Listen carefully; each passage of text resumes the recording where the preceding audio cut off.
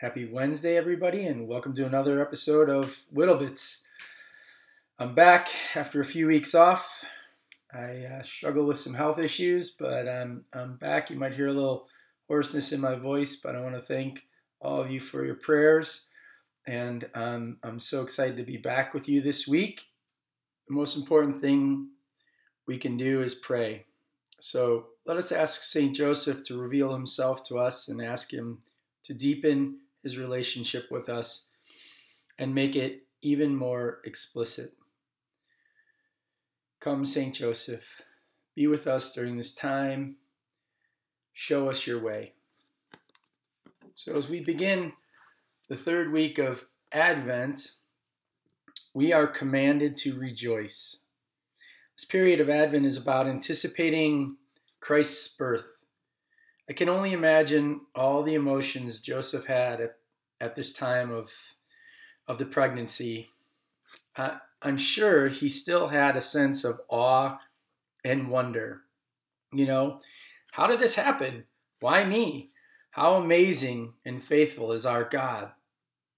There also had to be some of those uncertainties, fears, or anxieties that all to-be dads experience, like, how will I provide? Will mom and baby be healthy? Will I be a good father?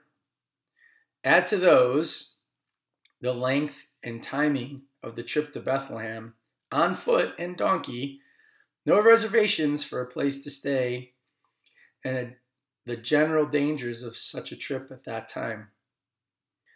Add to that the protective virtues of keeping Mary and Jesus safe and veiled from human and divine threats. All of that had to be going through St. Joseph's mind and heart. It's normal for parents to have dreams, to think about, who is this person going to be? How will they act? Who will they look like? Who will they act like? What will his personality be?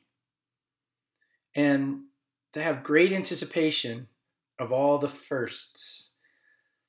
First yawn, first meal, first smile, first words, the first time they imitate some action you do, rolling over, crawling, walking, so many more things too. I'm sure that's how Mary and Joseph passed the time on their journey to Bethlehem, talking and wondering out loud in anticipation of their baby, of Emmanuel, God with us. I can't even imagine. Trusting in the dreams that they had with the angels saying, don't be afraid. See, no one has an easy life. We all experience trials and storms, but we need to anticipate the unknown, hoping everything goes as planned. See, life is a matter of facing up to difficulties, letting go of the unknown, and trusting in God.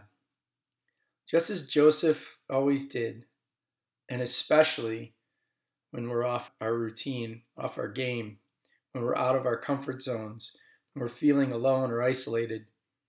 This is when we must really, really lean into God, to really trust Him, and to thank Him for all that is happening.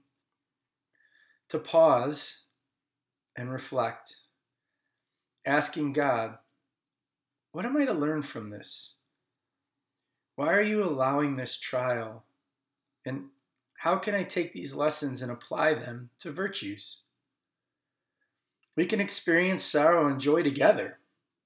The difference between a magnanimous man and others is that the magnanimous man focuses on the joy of the lessons learned, on suffering with hope and fortitude, and serving others, and standing firm and not allowing anything or anyone to steal his joy. He lives to rejoice in God, to return to gratitude as quickly as possible, and to anticipate the coming of Jesus, living in eternity with Him, rejoicing and praising Him nonstop. So let us this week pause and remember all that we have to rejoice for. present, past, and future. Let us trust like St. Joseph trusted. And until next time, go to Joseph.